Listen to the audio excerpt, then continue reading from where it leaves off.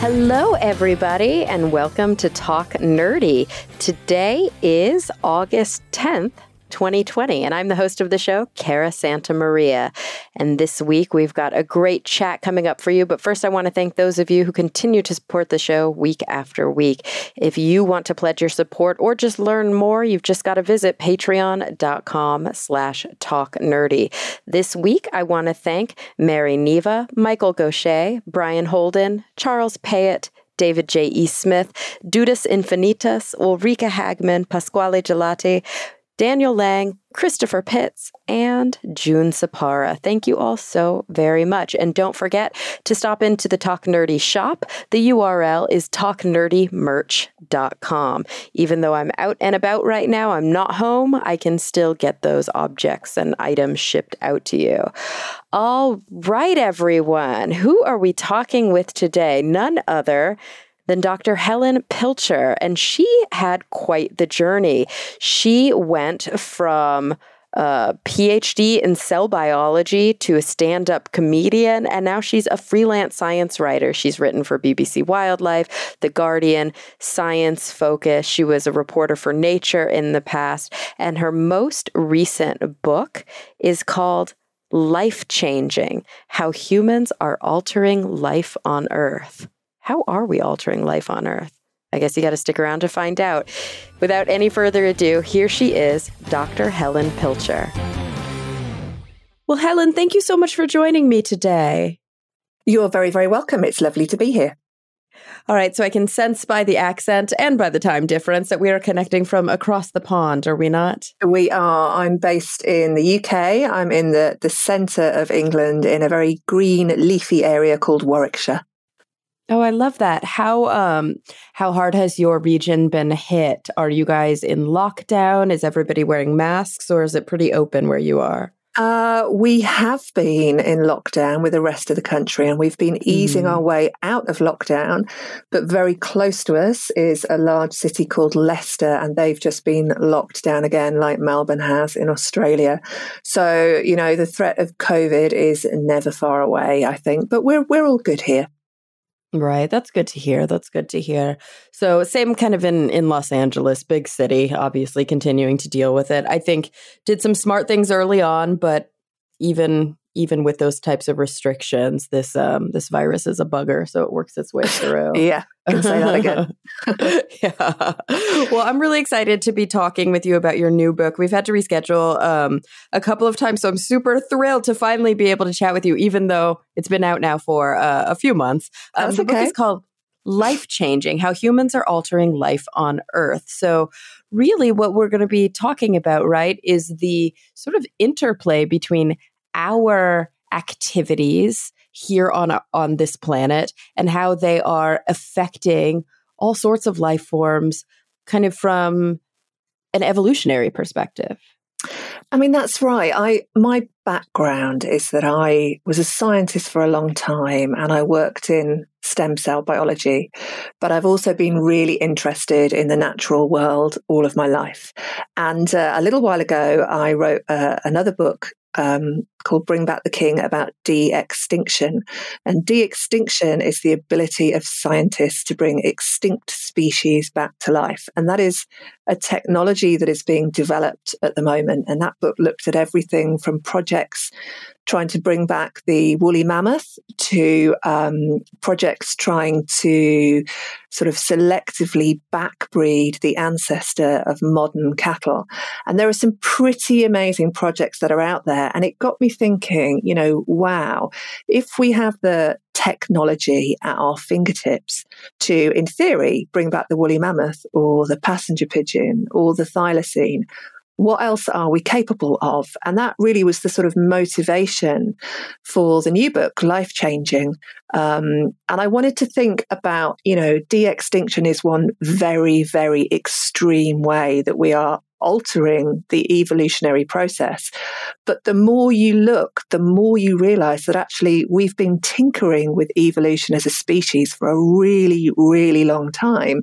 And it's not just the showstoppers like the woolly mammoth. Looking out of my window, people don't realize it, but we're actually surrounded by species whose evolutionary fate we have been changing and continue to change right now. So sort of like the fingerprints of our activity are all around us. Absolutely. And I mean, it really does bring up not just the like basic questions about feasibility and about the actual technical and logistical components of the scientific efforts going into them, but of course, these massive ethical quandaries. And that's, I think, in some ways where I want to start, but ultimately will probably end as well. Before we get into the brass tacks of all these different species and all of these like incredible scientists who are working on these big problems, I would love to know from you personally in doing all of this research, and of course, just as your previous work as a scientist, how do you feel? Because I think this encapsulates a lot of what you write about in the book. How do you feel about zoos? Oh, wow. Okay. Right? It's a complicated question. Yeah, I have really mixed emotions about zoos. When I was much younger, it was very black and white for me that zoos were wrong, that zoos were prisons for animals that really deserved to be in the wild. But I think as I've got older and the world around me has changed, that view is not so clear cut anymore. I can see as a parent that they play a phenomenal role in nurturing the next generation to care about the environment. But arguably, just as important, zoos and wildlife parks are becoming, sadly, the last refuge for many species that have nowhere left to be in the wild. And zoos play a really vital role in breeding endangered species. And there are projects out there where species have been returned to the wild, and endangered species that once were on a nosedive towards oblivion are now taking an upturn because of conservationists who launched breeding programs to bring them back from the brink. So I think it is a really, really complicated and ethically charged issue. But I think the sad reality is that, you know, we do need to look after these species that we are pushing to the brink of extinction, and that zoos and conservation initiatives play a really, really important role. How do you feel about zoos? I think that's a very kind of similar view. The more that I've read about zoos as I've gotten older as well and done more research, the more that I realized that kind of in the beginning of the existence of zoos, at least here in the United States. I'm not sure how similar this is in the UK, but they really did start as kind of like, it was circus law. And so there were a lot of really unethical practices, and a lot, just, you know, zoos at the beginning of their existence were much more, as you described them, kind of like sideshows with animals. And then as scientists began to realize, and not just scientists, but community members began to realize the effect that we've been having on the planet, we began to realize that it's really an ethical imperative to develop these breeding programs and to, you know, do the important conservation work that sometimes, unfortunately, you can only do in a zoo. Or I like that you also mentioned wildlife refuges, because refuges, because I think a lot of people don't think about that in the Western world so much. I think people who have never spent time in Africa, for example, don't realize that the vast majority of these areas where we think of as being really rich with a lot of biodiversity, especially with large animals like big game, the big five, are mostly existing in these managed regions. We think of everything out there that's not home as being wild, but really most everything on the planet now is managed in some way or another, isn't it? I mean, that's right. And that was one of the big themes that emerged from researching this book, is that we are now influencing the evolutionary fate of all life on Earth because of our collective global actions. And we're seeing evolutionary rates speeding up. We're seeing extinction rates speeding up. We're seeing population declines in species that were previously thought to be bulletproof. And this is our doing. And it's interesting because I think zoos have realized in recent times that they have a responsibility to protect the species in their care. And one of the big take-home messages for me researching the book is that as a global community, I think we need to feel the same, that we have, if we are responsible for these sweeping and global changes, we've somehow become zookeepers or museum curators, if you like, for the species that we share our planet with, because we are responsible for the changes that they are facing, the challenges they're facing. We're changing the world so quickly, many species just can't evolve quickly enough to keep up with the pace of change. And I think we have a responsibility to act kindly and cautiously and caringly towards these species for their sake, but also for our sake, because, we're fools if we think we can't live without nature. And we're seeing, for example, you mentioned the big five in Africa. We're seeing, there are currently 2 northern white rhinos left, just 2 of this particular species or subspecies. And I don't feel good about that at all. And this is a species that was pushed to the brink through because of human activity, because of conflict, and because of poaching. And in that case, it's really interesting because traditional conservation methods have sadly failed the northern white rhino. So we find ourselves in the situation that we're in. However, again, something else that I learned about in the books that I've written is that we're seeing this new kind of hybrid breed of conservation emerging, which is really exciting. And it's based on sort of like the bedrock of conservation, looking at anti-poaching strategies and habitat management.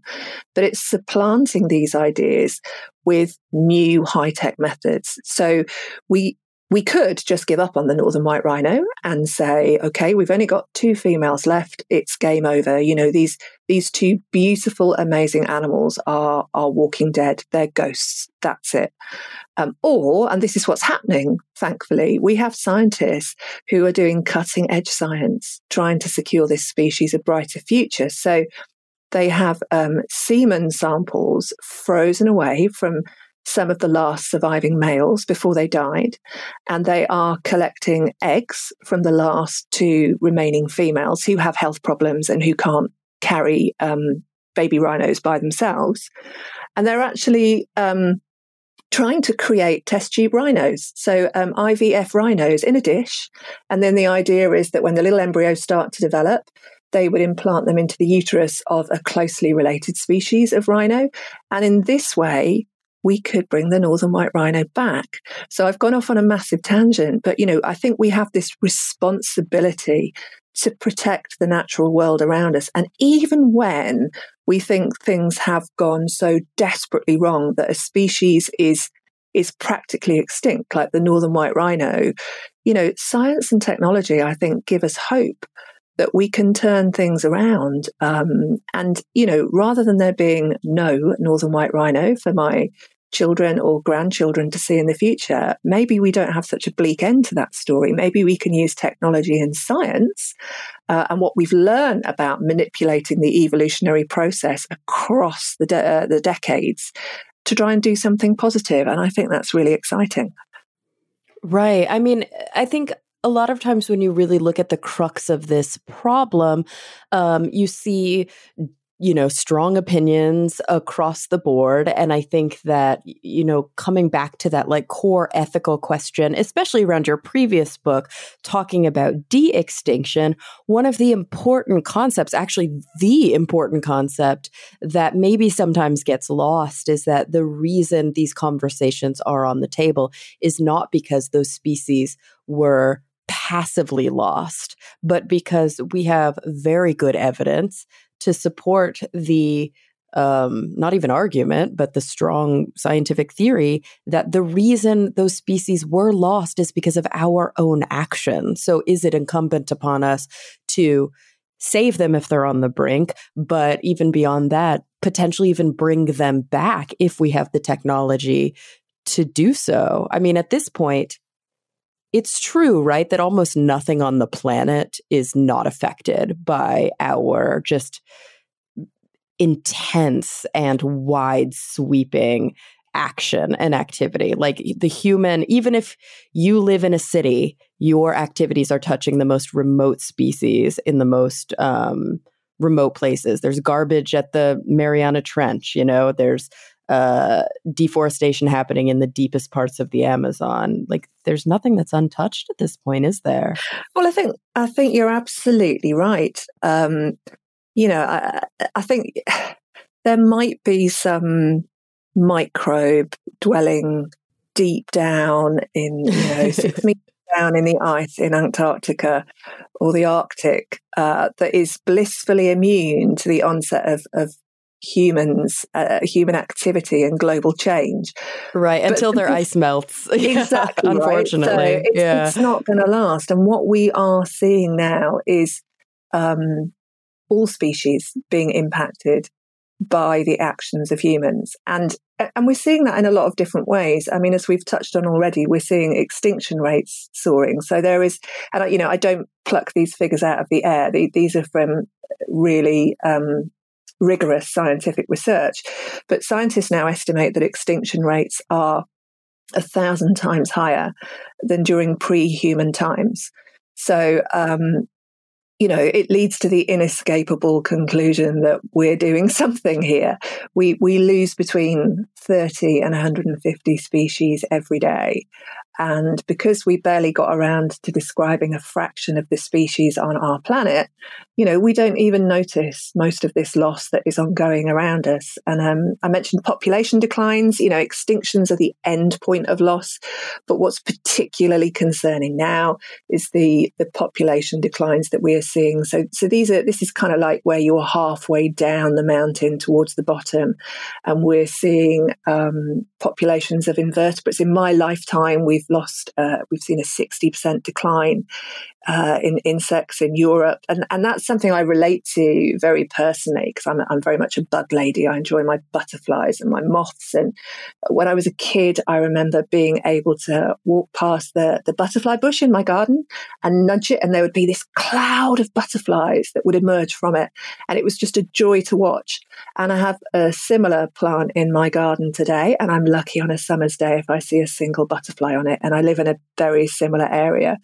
So we're driving these to extinction. But the other thing that's really, really interesting is when there is persistent and intense environmental change, so through things like climate change and pollution, as you mentioned, things react by evolving.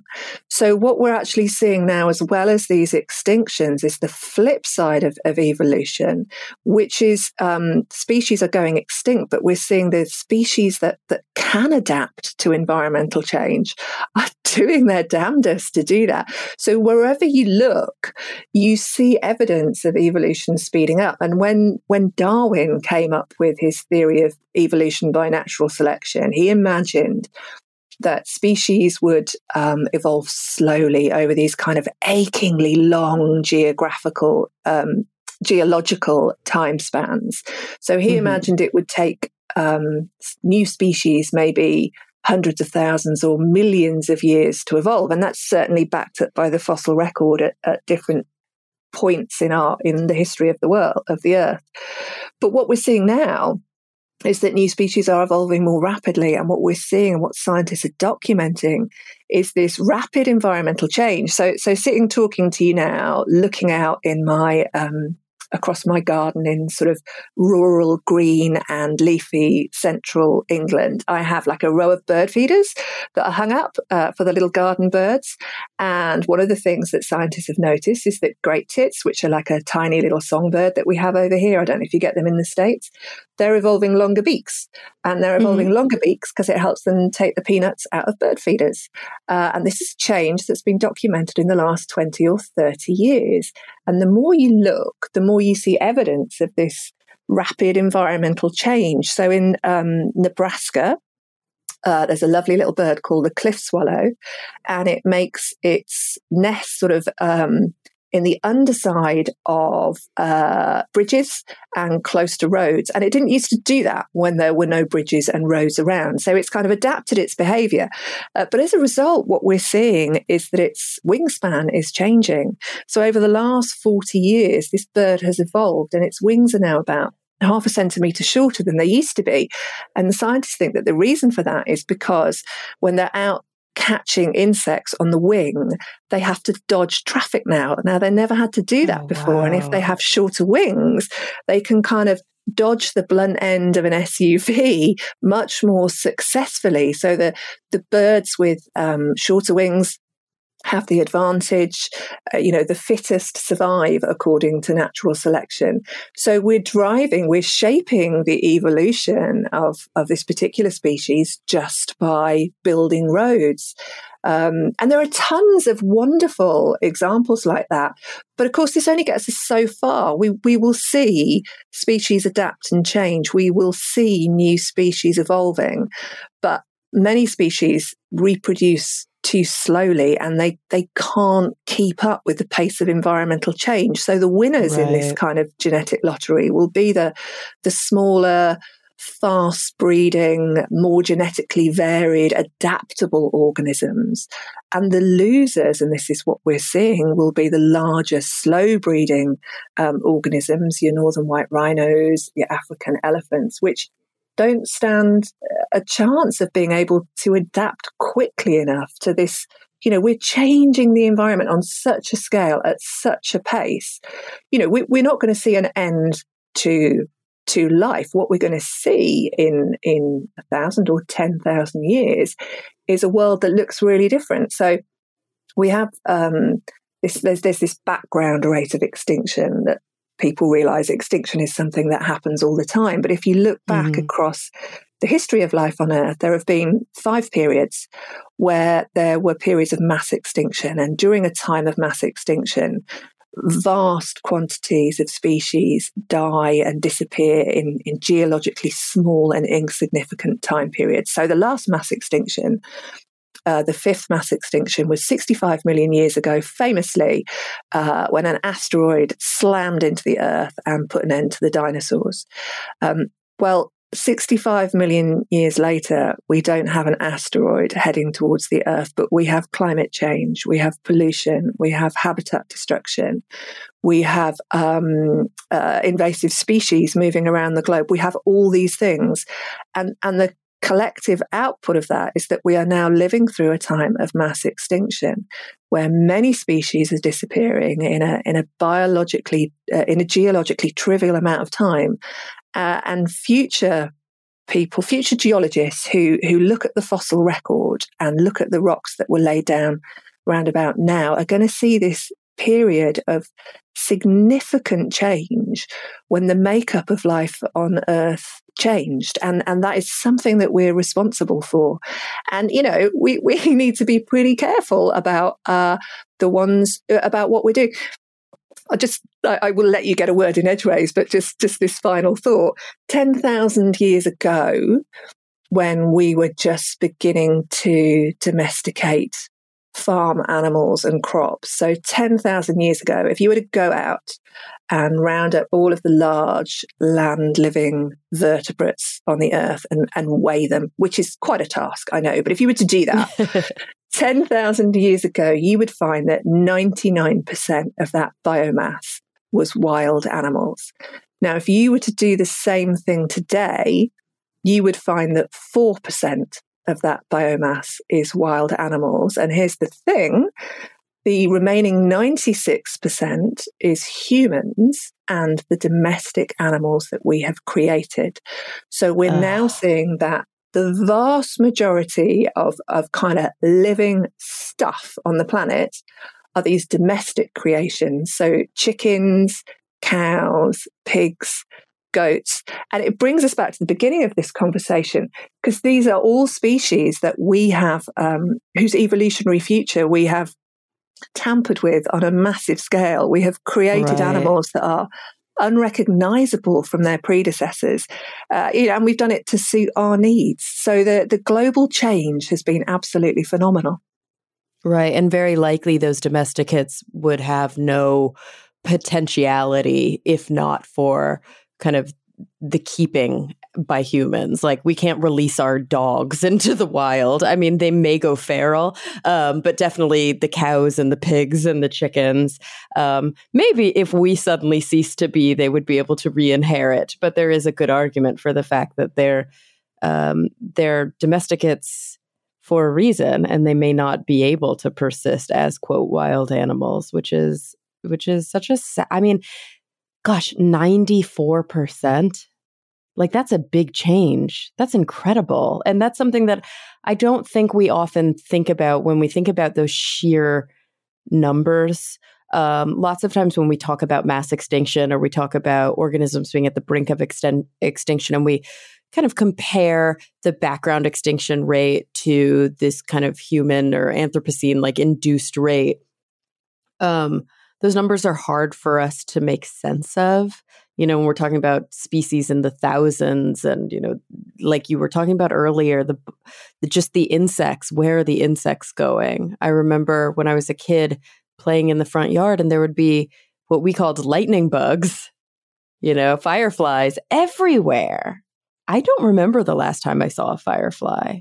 And isn't that sad? I think that's such so a sad thing, and that they're not there for the next generation unless we do something about it. And the critical point here is, you know, a lot of people don't like insects and don't like bugs, but we can't live without them. You know, if we want pollination, for example, they're pretty important. You know, if you like chocolate, you need bugs. Chocolate's pollinated by flies. You know, the natural world is not just nice to have and good for the soul, although that is, you know, two really important reasons why we should protect it. It also provides us with this wide range of ecosystem services that we can't live without. You know, it gives us the food on our table. It gives us clean water. You know, it helps us to, you know, the natural world. We have decomposers, we have predators, we have herbivores, we have dam builders, we have water purifiers. We have this huge range of incredibly important roles that are fulfilled by species living in the natural world. And we are fools if we think we can live without it. You know, we take these things for granted so readily because we've become so dissociated from food. It's just something we can buy in the shops. And people don't realize how intimately connected our well-being and our future is to the natural world around us. What's really interesting as well.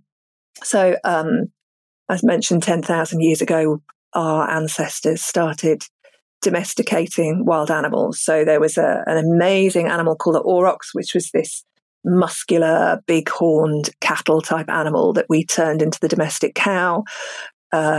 We turned the wild boar into domestic pigs. I mean, along the way, we added a couple of extra vertebrae, which most people, you know, don't realize. If we'd done that through genetic engineering, there would be outcry, but we did it through selective breeding. So, you know, we changed pigs we made them longer. Chickens, we have, you know, changed beyond all recognition from their ancestor. And now we end up at a point where we have 70 billion domestic farm animals on the planet. And in a sense, you could look at this and you could say, this has been a major success story. You know, well done us, well done humanity. We have, by domesticating animals, we paved the way for the rise of civilization, which is a very reasonable argument. You know, when we started domesticating animals, we fueled the rise of trade. We were less tied to the land. We were able to give good nutrition to our children. It fueled the rise of trade, of cities. And we fast forward now, and we live in this very developed world where food is plentiful. We're no longer hunter-gatherers. We haven't been for a long time. But the flip side of this, and what a lot of people don't realize, is that 2/3 of these domestic animals, domestic farm animals that we've created, now don't live on the land and, you know, rootle for insects or rhizomes, or they don't graze naturally in a field. They're shut away in factory farms, and they're being industrially reared. And that has all sorts of problems associated with it, not just from an animal welfare perspective for the domestic animals that we've created. But what we're seeing now is pristine wild habitat on one side of the world being, flattened to make way to grow the crops that we need to feed these industrially reared animals. And this is becoming a significant problem. So on the one hand, we created these amazing animals that keep the planet well fed. But the flip side to this is that we're now destroying the natural world in the process. And we're seeing a third of the world's cereal harvest, 90% of the soya meal that we grow, and 30% of the global fish catch going to feed factory farmed animals. And as a result, we're seeing pristine rainforest in places like Indonesia that are being bulldozed, and lots of species that I'm not sure we could ever bring back are being pushed closer to extinction because of the way we produce our food. So on the one hand, we're shaping the evolutionary future of these wild animals by pushing them to extinction. On the other hand, we've shaped over the last 10,000 years the evolutionary future of these domestic animals that we've created. But now the two are sort of colliding and creating problems that will come back and bite us on the backside very, very rapidly unless we do something about the way we look after the natural world and the way we produce our food. I think it's been estimated that if we were to return all of these animals to pasture, and give the cereals and the grains that we're currently feeding to these animals to people instead, we'd be able to feed an extra 4 billion people on the planet. So it's not that we don't have the resources to feed our planet properly, it's that we've slightly messed up the way that we're doing it. Well, yeah, we use them really inefficiently. Like you said, the grains and the cereals, so like the corn and the soy, the wheat that we're feeding to these, what we think of as like larger farm animals, those are calories. So they need these calories to eat them in order to convert them into muscle mass, and then we slaughter them and eat their muscles. And I think an even more striking example, as you mentioned, is that people, at least in the Western world, tend not to be that interested in eating small, oily fish, even though they're like packed with nutrition. And so there's these huge feed operations where we're overcatching these small, oily fish halfway across the world and then shipping them to fish farms in order to feed the salmon or the trout or, the fish that are more palatable to kind of like Western consumers. And then we're eating those fish, which is like just really inefficient use of these calories. And so, like you said, the food is there, but we're feeding it to the food. Exactly. And then we're eating the food, which is very strange. And it leads to, not just one thing that you didn't mention, but I know that we would get to, is that it's not just about overfishing or about over harvesting and not having this grazed land anymore, having just this horribly just barren land where no insects can even thrive. But it's also the fact that in keeping so many domesticates in such close quarters, because it's really the only way at this point that we can feed such a growing population is to factory farm on this industrial scale. Now, all of a sudden, we're having these consistent spillover events of harmful viruses and bacteria. I mean, that is what coronavirus is. This is a virus that was in an animal, and then it spilled over to humans, and we didn't have any defenses for it. It was completely novel, and our bodies had no idea what to do with it. And most big plagues and pandemics, that's how they occur. I mean, you're absolutely right. I mean, what we're seeing here is that the way that we are producing our food has now become the second biggest driver of biodiversity loss after overexploitation and habitat loss. But there are these other effects too, and we've learned the hard way about this in the last 6 months. So nobody's exactly sure what the original source of the coronavirus was, but it came from an animal. We can tell that by tracing the genetic sequence and looking at similarities between the strain that is infecting humans and the strains that are found in wild animals. And the current thinking is that this emerged probably in bats, maybe jumped to a second host via something like pangolins, potentially, is one of the ideas that I've seen out there, before infecting humans. But the problem is when we keep factory farmed animals in really close confines, we create the perfect storm for viruses to mutate and evolve. And then they spill over into humans.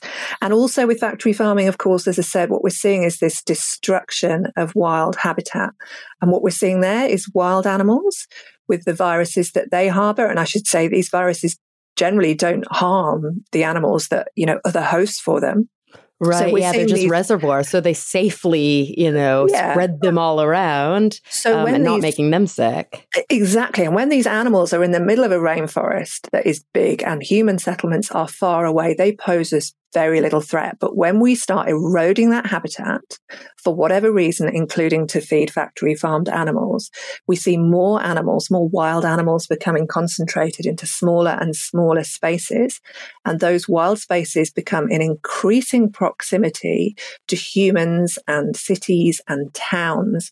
And then you are just pushing these hosts, these reservoirs of disease closer into contact with humans. And we're seeing the opportunities for disease transmission increasing. And now people have been warning about this for a long time. And what I hope, at least, if some good can come from the terrible tragedy that continues to unfold all around us with coronavirus now, it must be that we learn to respect nature.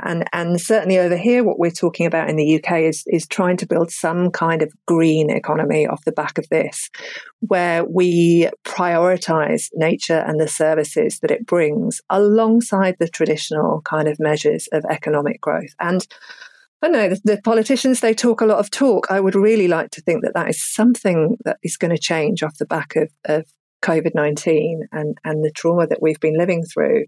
But only time will tell. But yeah, as we erode the natural world, as we rear our domesticated animals intensively, we increase the risk of future pandemics. And that is the sad truth of it. So we need to think, like I said, we need to be curators of the natural world and the inhabitants in it. And we need to think carefully about how we manage this planet, because it has limited resources. And it has a nasty sting in the tail sometimes when viruses spill over into the human realm. Right. And I mean, it's unfortunate that probably the main motivator for affecting change and for putting our money where our mouth is ultimately not an altruistic one. It's ultimately a very selfish one. How does this affect me? Am I at risk? Okay, maybe I'll pay for something, as opposed to really understanding the balance, trying to really understand that we've got to be thinking 10 chess moves ahead. And it's not just, okay, I'm already in checkmate. But that really does seem to be a real shortcoming of the human spirit, or at least maybe the political side of humanity, which is that unless we feel the burden from our own actions, it's very hard to make decisions that will have outcomes, decades or hundreds or even thousands of years in the future. We're thinking about the next, at least in the US, we're constantly thinking about the next 2 to 4 years. That's how all of our politicians act. But I think we are desperately short-sighted as a species, right. and particularly when it comes to the natural world, and so we don't think ahead. And the other thing is that we very rarely, so we have this history of modifying animals that goes back 40,000 years to when we first started domesticating the dog. This was the first animal, from the grey wolf. This was the first animal whose evolutionary fate we changed significantly. And since then, everything that we have done in terms of manipulating the animal kingdom has pretty much been for our benefit. It's all been done for us. So we created farm animals because they helped to feed us. They were useful beasts of burden. In more recent years, we have started selectively breeding animals on a whim. So, you can have wonderful long-haired guinea pigs, and you can have fancy goldfish with sort of fancy fins and almost like great big Elvis-style quiffs. And then we've selectively bred for behavior. Again, not behavior that is useful for the animal, but behavior that has suited us. So, I currently have my little genetically modified wolf sleeping at my feet, my pet dog. And I'm not complaining, but of course, we have selectively bred dogs to be our companions, to be docile, to be aggressive, to be guard dogs. But when you start looking around the animal world, you realize, as I say, that we've done this on a whim with very little thought for the animal's well-being. Right. There's a wonderful strain of pigeon, so another domestic species called the Birmingham roller. And Birmingham is a big industrial city not far from where I live. And this strain of pigeon was created through selective breeding in the last sort of 100, 200 years. And what this bird does is it takes off and it flies up into the air like a regular pigeon. And then, for no reason at all, it suddenly seems to fall from the sky, and it starts doing these backward somersaults as it falls from the sky. And you watch these birds and you think, oh my God, it's going to hit the ground. This is game over for this pigeon. And then as they head towards the ground, and just when you think it's too late, they pull themselves out of this spinning nosedive. And they take back off into the air. Now, there is no evolutionary advantage to this behavior. Advancements in the medical field are giving nurses faster, more effective results than ever before. They should expect the same from their education, too. Capella University's game-changing FlexPath format allows you to set your own deadlines and leverage your experience to move faster through your program. So the faster you move, the more money you save. When you're ready, we'll be here. Visit capella.edu for a trial course at no cost to you. Capella University. Don't just learn smarter. There would have been some mutation or series of mutations that cropped up over the years. Breeders noticed that this bird had this quirky behavior. They thought this could be really interesting. So they started selectively breeding these animals together, and they made the behavior more profound. So what you've ended up with now is a fancy strain of pigeon. But if you think about it, these birds are far more prone to raptor strikes. They're far more likely to be taken from the air by birds of prey, and sometimes they suffer from spinal injuries when they don't judge the drop correctly. So, we have really selectively bred and used, by and large, the sort of modern tools of genetic editing and genetic modification to alter animals for our benefit. And we do that, and sometimes we've been quite pathological with what we've done. So again, if you look at dogs, for example, there are many breeds of dogs that have these congenital health problems.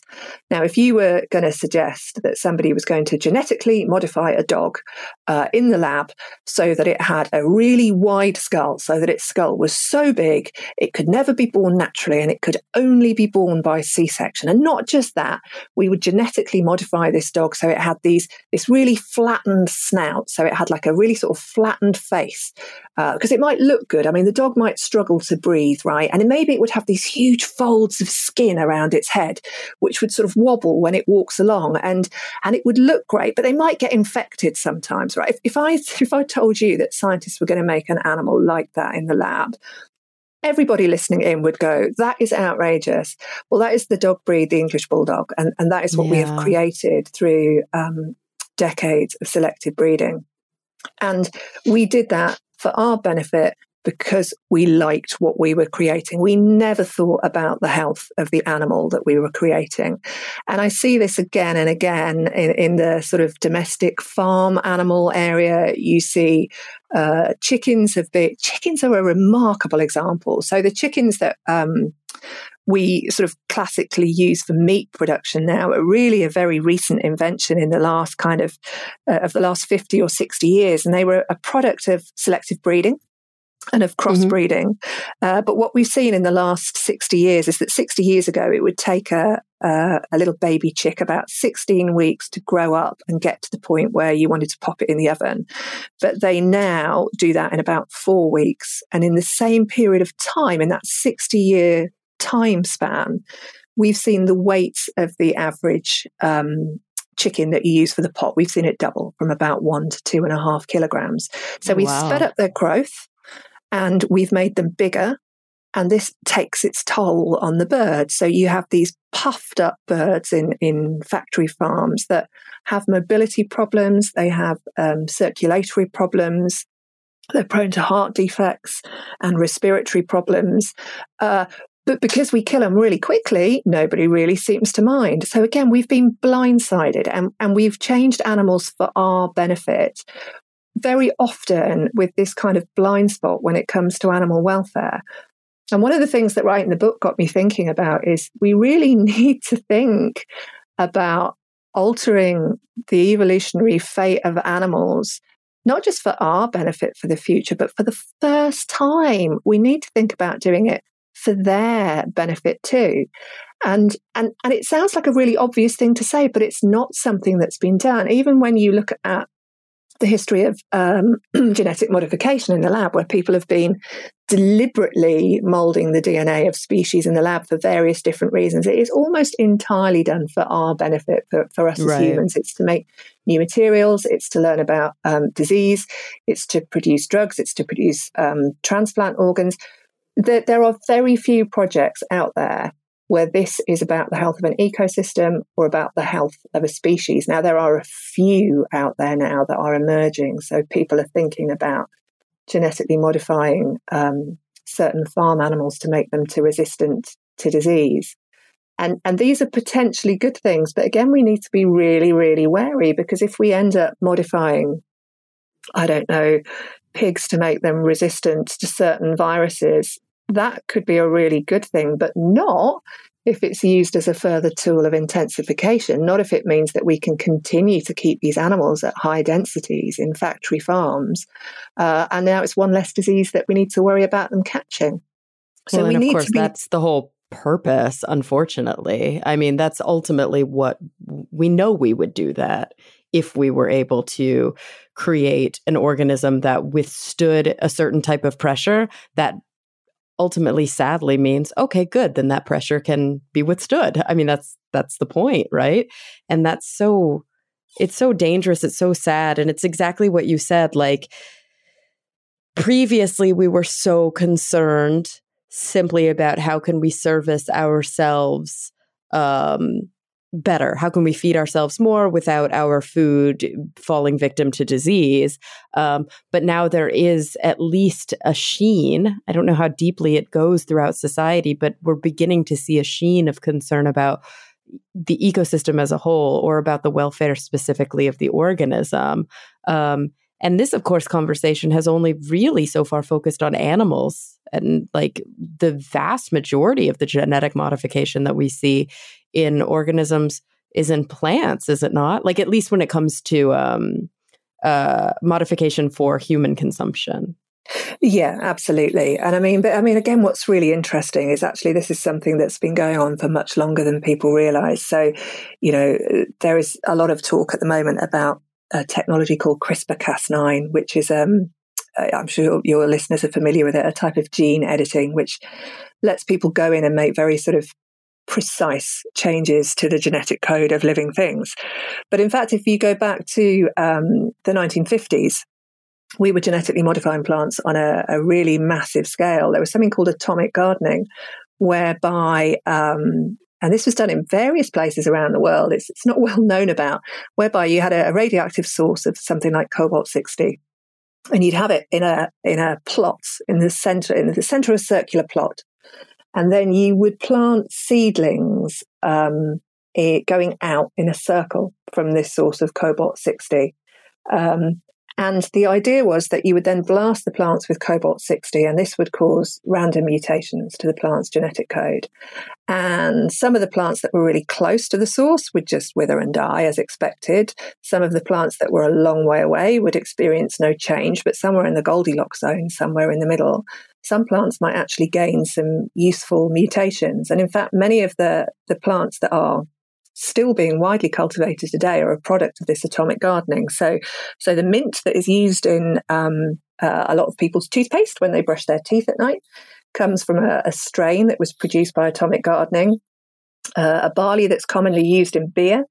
There are strains of soybean, of sunflower, and people it's very weird. But for me, I feel much more comforted if scientists are going to go in there and make changes to DNA carefully. But of course, in the past, we did it randomly. It was a really scattergun approach. Right. Yeah, that's what I was going to say. It's funny that people are so much more comfortable with either selective breeding or, like you said, atomic gardening, which is like, it just sped up the process a little bit more as opposed to waiting for the generations to change on their own and breeding them together. Let's force the generations to change, but still haphazardly. And yet there's a fear around transgenes, right? Around like more focused genetic engineering using something like a CRISPR-Cas9, where instead of changing 50,000 genes, we're changing 2. We know exactly what's going on. For some reason, that all of a sudden is playing God, or that is beyond the pale. And I've always really struggled with the idea that people, I think a lot of it is just fear of the unknown, but I've struggled with the idea that people are by and large kind of really against GMO food when they're perfectly fine with GMO by another name. It's fascinating, isn't it? Yeah. I mean, in the book, I tell the story of there's a type of salmon that is on sale for human consumption in Canada. It's actually produced by an American company. And this salmon was actually produced, it was made over as a strain. It was made about 25 years ago, sort of using what today we would probably class as quite primitive GM technology. But the end result is that you end up with a fish that has the genes not just of one species, but it has DNA from 3 different species in it. So you mentioned transgenes, and a transgene is, when you take a gene from one species and you put it into another. And this seems to me where people start to get a little bit worried, which is really interesting, I think, thinking about this sort of as an argument. So we've got this salmon called the Aqua Advantage salmon, and it contains a growth factor from a Pacific salmon, which is a bigger fish. It contains another stretch of DNA from something called an ocean pout, which basically turns the other gene on. And so what they've created is a salmon, an Atlantic salmon that grows twice as fast as regular salmon. It eats 25% less feed, and it converts the food that it eats into flesh far more efficiently. Now, this has been on sale in Canada since 2017, and it's the first genetically modified animal to end up in the food chain anywhere. Now, I would argue that all of our cattle and all of our chickens are genetically modified. We just did it over thousands of years through selective breeding. But right. Obviously, what we have here is something a bit more extreme, because we're moving genes from one species of fish into another species of fish. So that's something quite different. And what's really interesting, my mum is 80, and she was reading my book, and she read the bit about this transgenic salmon with the additional genes. And her response was, well, yuck, that's disgusting. And I said, well, why do you think that? And she said, well, it's just not natural, is it? And of course, right. On the one hand, you can argue that it's not natural. But on the other hand, you can make arguments that there are many hybrid species in nature which share DNA from 2 different species. Hybridization is rife in the natural world. Animals, ducks, butterflies, they're not that fussy. Life is about spreading your genes. And if you do that with a species that is not quite as genetically compatible as some would think, the natural world doesn't care. So we have hybrids out there naturally, and we do have instances where naturally one gene from one species has ended up in another. So sweet potatoes, we're cooking sweet potatoes for the kids tonight. They have genes from bacterium have ended up in their gene, and that quite naturally. So people find this idea unpalatable because they think it's unnatural. And on the one hand, it is, but in the book, I sort of use this term post-natural, because I don't think these fish are unnatural. Right? They're still made from the same biological building blocks that all living things are made of. We have this shared language of every living thing on the planet, which is DNA.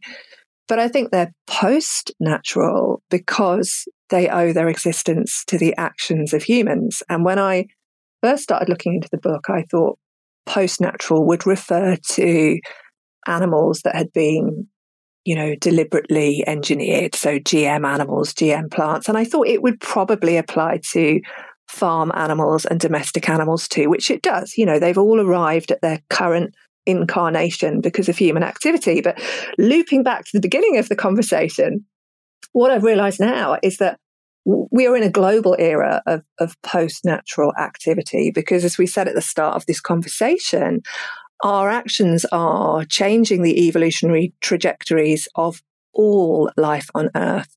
So you could argue that none of it is natural, that it's all unnatural, because humans are the driving force behind all of this. Or I prefer to think of it as a different type of natural, that humans have become this dominant force on the planet.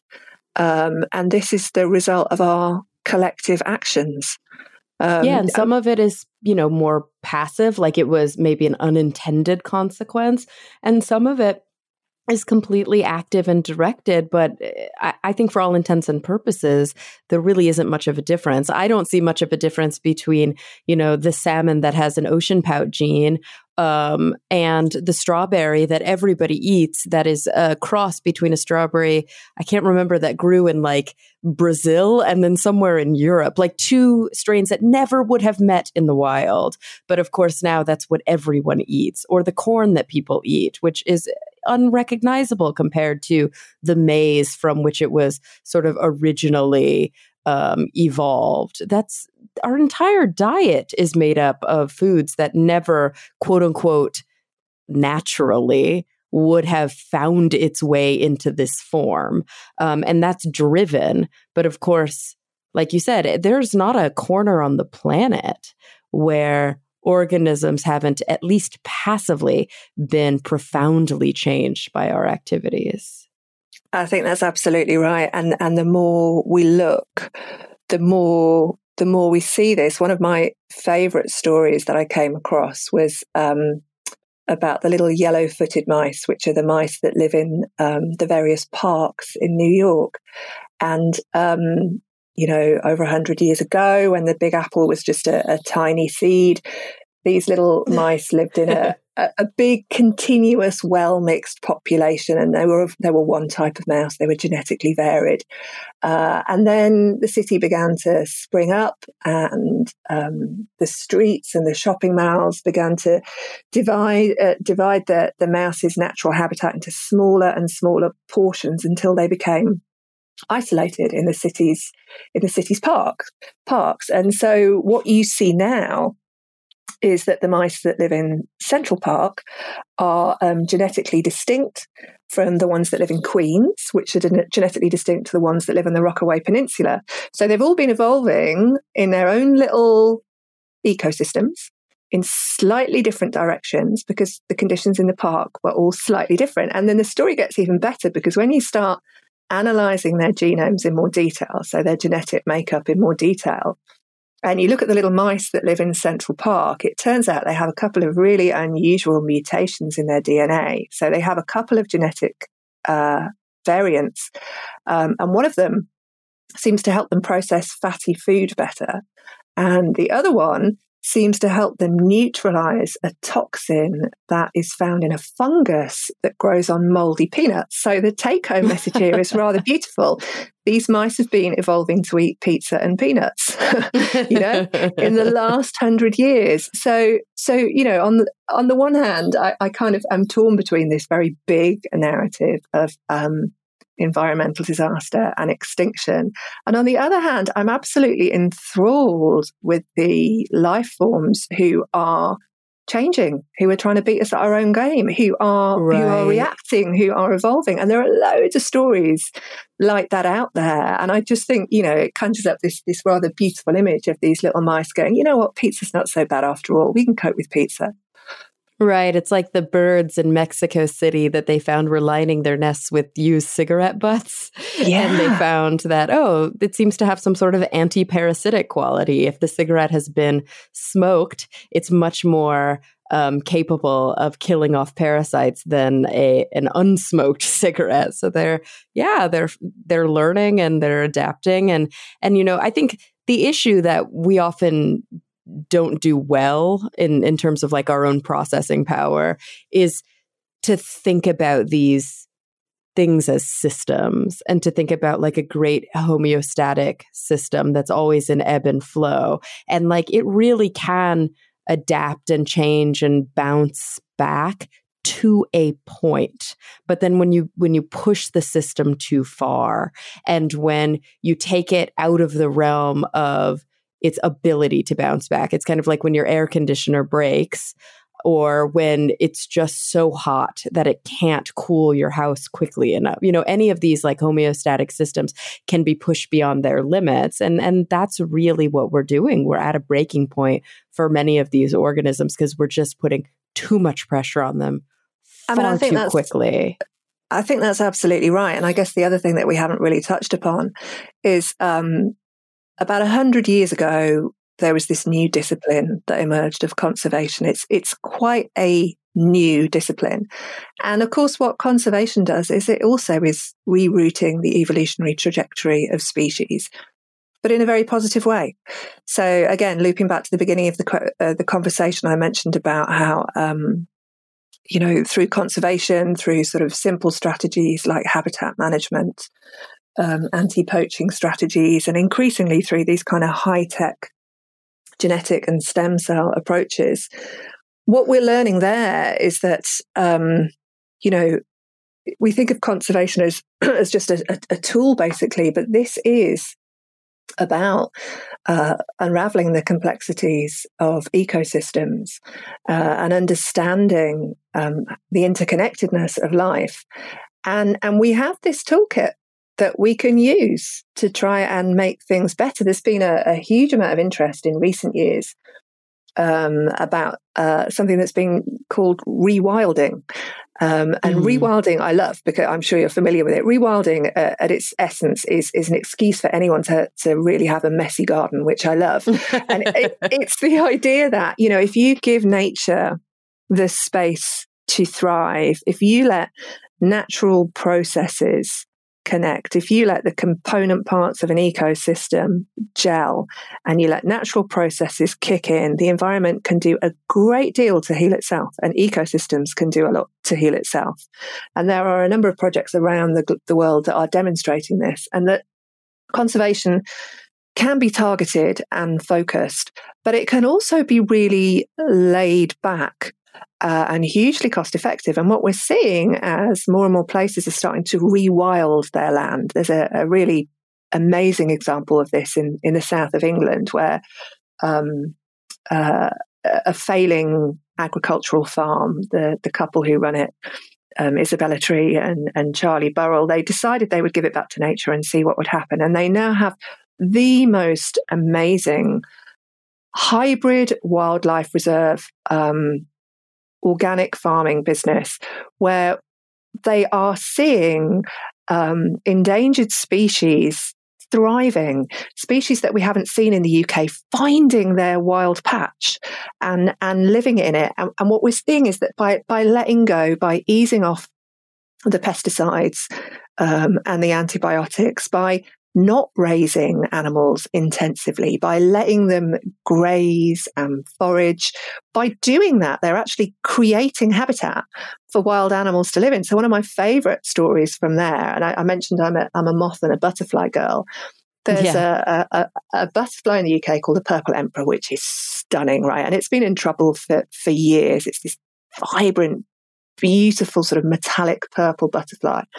And there were very few places where it was. And at this rewilding site in the south of England, what they realised, they had a couple of Tamworth pigs. So this beautiful russet pot-bellied pig, which they don't keep to sell or for meat. They keep it because it snuffles around in the ground and it creates habitat for other animals. And one of the things it does is it allows the purple emperor's food plant to grow, because to germinate, this food plant needs freshly turned land.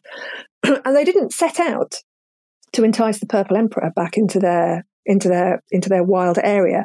It came because they let pigs act like pigs. They let pigs be free and rootle around in the earth and churn things up with their muddy trotters.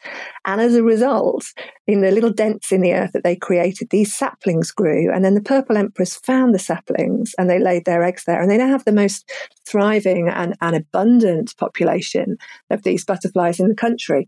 And so, you know, sort of bringing this round to a positive end, I have a huge amount of hope that we're beginning to realize that actually it doesn't take much to steer evolution onto a much more positive footing. It doesn't take much to encourage a little bit of wildlife back into your land and to try and redress this balance between domestic and wild.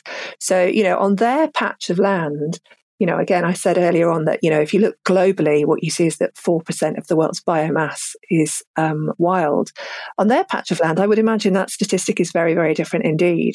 And what they have is a thriving business. They have an amazing kind of glamping site there. And they have just this long list of wild animals, endangered species that are coming back and thriving because they are taking their foot off the pedal, and they're letting the land be wild. And what you're seeing is that these ecosystem processes sort of connect back up again. And, you know, sometimes we just need to garden a little bit less, I think. And there are really positive things to come from that. Yeah, I think it seems like there's really this like big spectrum all the way from this more passive, just kind of letting go, you know, ripping out your lawn and letting the things that would have grown there, like the native wildflowers grow, all the way to very specific and precise, conservation technology where we're using very high-tech tools to try and understand, you know, what's in the animal dung to know what they're eating and how they're thriving. And so everywhere in between, it seems like there's room for us to do good.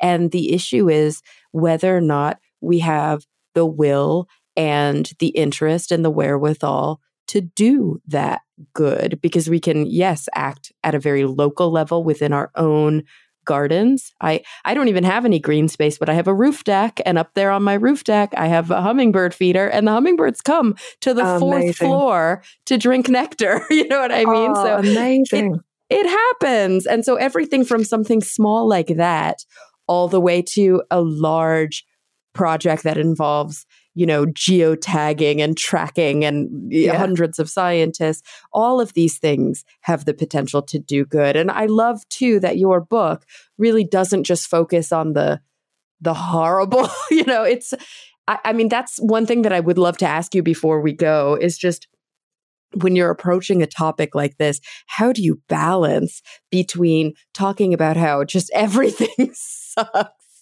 but then also saying, no, but there's hope and we've got to really be, you know, persistent in this, and we have to give enough of a shit because this can get better if we all work together. Yeah, I didn't want to set out to write a book that was pessimistic because I'm not a pessimistic person. And I wanted to set out to write a book that was interesting and motivating and joyful and funny to read in places. I think there's you can always find humor when you look for it. And I mean, I was surprised at this scale of the human influence that I found. I was surprised at the diversity of animals and the number of different stories that I ended up telling. But ultimately, I wanted to finish on a positive note. You know, I think we have become curators of the planet that we find ourselves ultimately in charge of. And there are lots of great examples of people doing it well. Another favourite of mine, I think I did a whole chapter on it in the book, was this brilliant dumpy green parrot in New Zealand called a kakapo. And it's a perfect example of everything that we've been talking about. So this is an incredible bird, like a large obese budgie with an identity crisis. So it has wings, but it can't fly. It's a parrot, but it's nocturnal. And it makes loads of noises, but none of them sound like a bird. So it brays like a donkey and it purrs like a cat. And then sometimes it booms like the bass line of a house music anthem. And in 1995, There were just 51 of these birds left. And the reason it took such a nosedive, I mean, there used to be hundreds of thousands of them, was because of invasive species. So when humans came to New Zealand in the various waves that came, they brought all manner of invasive species, and they decimated the kakapo what were there. And now there's been this sort of incredible conservation effort that is completely driven by science. And it's a mixture of this low-tech conservation that we talked about and the high-tech conservation. And I love it now because I think it's like we have a TV show over here called Love Island. Do you have Love Island? I don't think we do. So Love Island is this TV show. It's not something that I watch, where basically loads of sexy human singles get sent to live on a hot island, and they're like wired up with cameras, and everybody vicariously watches their every move to see who gets with who. And the kakapo in New Zealand are like a bird-like version of Love Island. So they've all got names, these birds now. They all wear backpacks fitted with transmitters. So we might not be filming them, but we can tell where they are at any point. If they've had an encounter with a member of the opposite sex, it gets logged, it gets scored. And the reason that people are going to this amount of trouble with these birds is because they were down to only 50 birds at one point in time. They're very, very inbred. So they're hoping that they breed naturally, but one of the worries is that some birds aren't breeding at all, others are becoming overrepresented in the breeding population. So by monitoring them this closely, they spread out the birds on different islands to try and mix up the gene pool as much as they can. And they are intensively managing this species. They are micro-managing this species. And in this case, they couldn't have just rewilded the land and let the kakapo get on with it, because this is quite a fussy, difficult bird. But the result is they had the best breeding year ever in the last breeding season. And they're now up to about 200 birds, which doesn't sound like much, but that is the largest number of kakapo we've had on the planet in a considerable amount of time. And the reason that makes me happy and that makes me smile is that this is just down to humans caring enough about one species, this big, fat, overweight budgie that lives in New Zealand, caring enough that when all the odds were turned against it, they went, right, okay, what else can we do? What else can we do? So they do artificial insemination on these birds. This year they used drones. So they'd collect semen from one bird on one side of the island. They'd use remote drones to fly the semen to a female on the other side of the island so they could inseminate her. And then sort of, again, coming full circle, we were talking about genetic modification. Well, they don't have plans to genetically modify these birds, but what they have done is they've taken blood samples from all of the adult birds and they have decoded the full genome, so the full genetic recipe for every single adult bird, right? Imagine that. There's only one of the species this has been done for. So they have the full genetic makeup of every single adult bird. And as a result, they can do better pairings of animals. They can start to learn more about the evolutionary future of this bird. How much of a genetic bottleneck did it get into? They can learn about how related or not the birds are. They can learn about some of the health problems that these birds are having, whether some of them have genetic variants that might make them more fertile, for example. And as a result, because these scientists never gave up, there's a scientist called Andrew Digby who is just phenomenal, and he leads this project. This bird is coming back from the brink, and so we can change evolution for the better. Sometimes all it takes is a bit of letting go and a bit of messy gardening. But sometimes if there are species that we really don't want to lose, like the northern white rhino, like the kakapo, as a species, we can do remarkable things. We can screw up the planet on a monumental scale, but we can also do remarkable things in terms of getting species back on a decent evolutionary footing. The technology that we have at our fingertips, the ability to decode DNA, to use these high-tech reproductive techniques like artificial insemination, we can do good with this. And this is one of the things that I sort of took home from the book, is that for every sad story you come across. I think there are arguably far more stories that make you smile and that bring hope. And that's kind of what I've really enjoyed looking into this.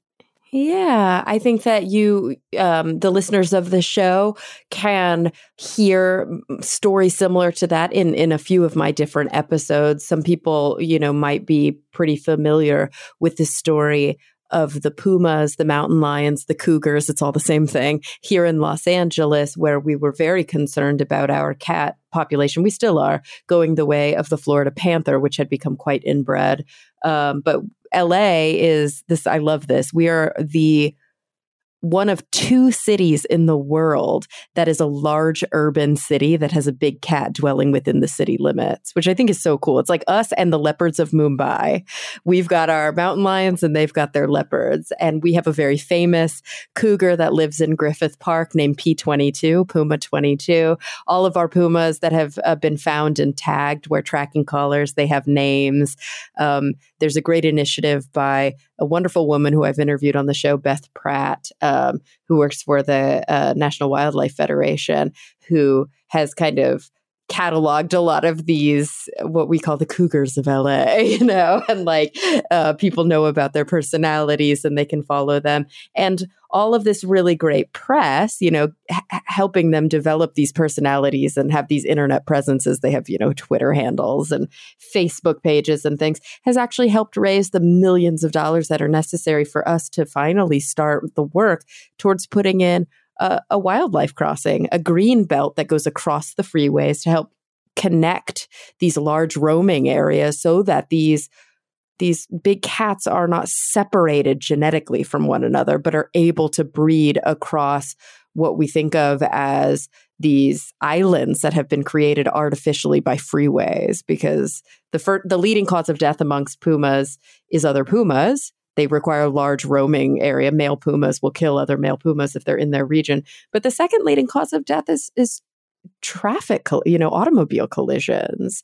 And so you see these beautiful programs that they require, ingenuity, but really more than anything, they just require people knowing about it and wanting to affect change. And I think, as you mentioned with the birds, and as I mentioned with the cats, sometimes it takes people understanding the plight and also feeling a very personal connection to these organisms. So in that way, not to open up a whole other line of questioning, because I think we need to wrap it up, but in that way, I'm hopeful about some of our more charismatic species. I'm sometimes nervous about some of our, quote, less charismatic species, like certain types of insect, the uglier animals or the animals that don't have like the cool, personalities, because I worry that people just don't care about them as much. It's a complicated issue, obviously. And I think that your book does such a brilliant job of tackling this issue with hope, with humor, and really with a positive outlook. And so on that note, Helen, I was hoping I could close the show by asking you the same 2 questions that I ask all of my guests at the end, which are these kind of big picture questions. And I'm definitely interested to see how you answer them. You game? Yeah, go for it. Sure. All right. So when you think about the future in whatever context is relevant to you right now, so this could be informed by obviously the book that you wrote, life-changing. It could also be informed by your personal life, by what's going on in the world right now, just really any context. I'd love to know, on the one hand, what is the thing that keeps you up the most at night, that you're most concerned about, potentially pessimistic, maybe even cynical about, what is not looking good. But then on the flip side of that, what are you optimistic and hopeful and, authentically, really genuinely looking forward to?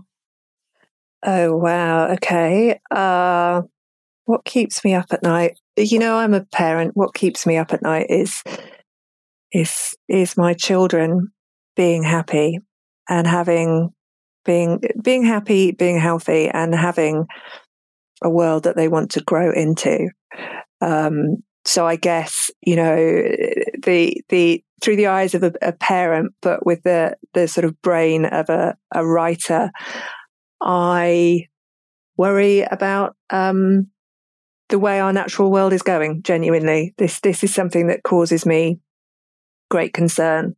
But the flip side of that, and answering the second part of your question, what makes me optimistic? My children, the next generation, because to them it is a no-brainer that we should be eating less meat. That we should be, if so, I have a 15-year-old daughter and I have 12-year-old boy-girl twins, and they haven't been to school for months because of the lockdown. But when they were at school, if there would have been a kid screaming because there was a spider in the corner of the room and trying to stamp on it, which would happen, my daughter would scoop it up and put it outside somewhere where it would be safe. Now that warms my heart. It's not something I've ever told her to do or specifically taught her to do, but it is, a kind of an atmosphere, an ethos from the family that we live in, the way that we live our lives. And so what makes me optimistic is that, the next generation, provided we haven't left that, provided we're not too close to these tipping points that scientists keep talking about, where we end up with runaway climate change. And, we don't want to resort to de-extinction. Let's be honest here. It could be a useful tool occasionally, but what we want to do is stop species going extinct in the first place. I'm quite clear about that. Right. An ounce of prevention is worth a pound of cure. Like it's way too expensive and intensive to do that. Yeah. If we even can. Far better to not let them go extinct. So I worry about not leaving a good enough future for our children. I worry about the planet being too far gone, but the optimist in me says that's not the case. And the scientist in me, the person who speaks to scientists for a living, tells me this is not the case at this point in time. And we've got this motivated, beautiful, brilliant generation coming along behind me, and I hope they make a difference. I hope they turn things around. I hope they prioritize health and happiness and the natural world over economic growth and GDP. Right. That's what I hope, and I am optimistic when I see things like the Extinction Rebellion movement that we had over here. Did you have that in the US? This kind of of course. Yeah. And Black Lives Matter. We have brilliant people motivated for all the right reasons to make things change, to change the world for the better, to say, I'm not going to take the way things have been handed to me by the generation above me. We need to do things differently, and we need to do things differently now. And that gives me hope. That really does. Absolutely. Well, gosh, guys, the book is life-changing, How Humans Are Altering Life on Earth. Helen, thank you so much for joining me today. I learned an awful lot from you. And I learned so much from you, and thank you so much for having me. I'm going to go and find out all about the amazing pumas of Los Angeles now. Yay! I love that. I'm going to dig up your podcast. I love it. And everyone listening, thank you for coming back week after week. I'm really looking forward to the next time we all get together to talk nerdy.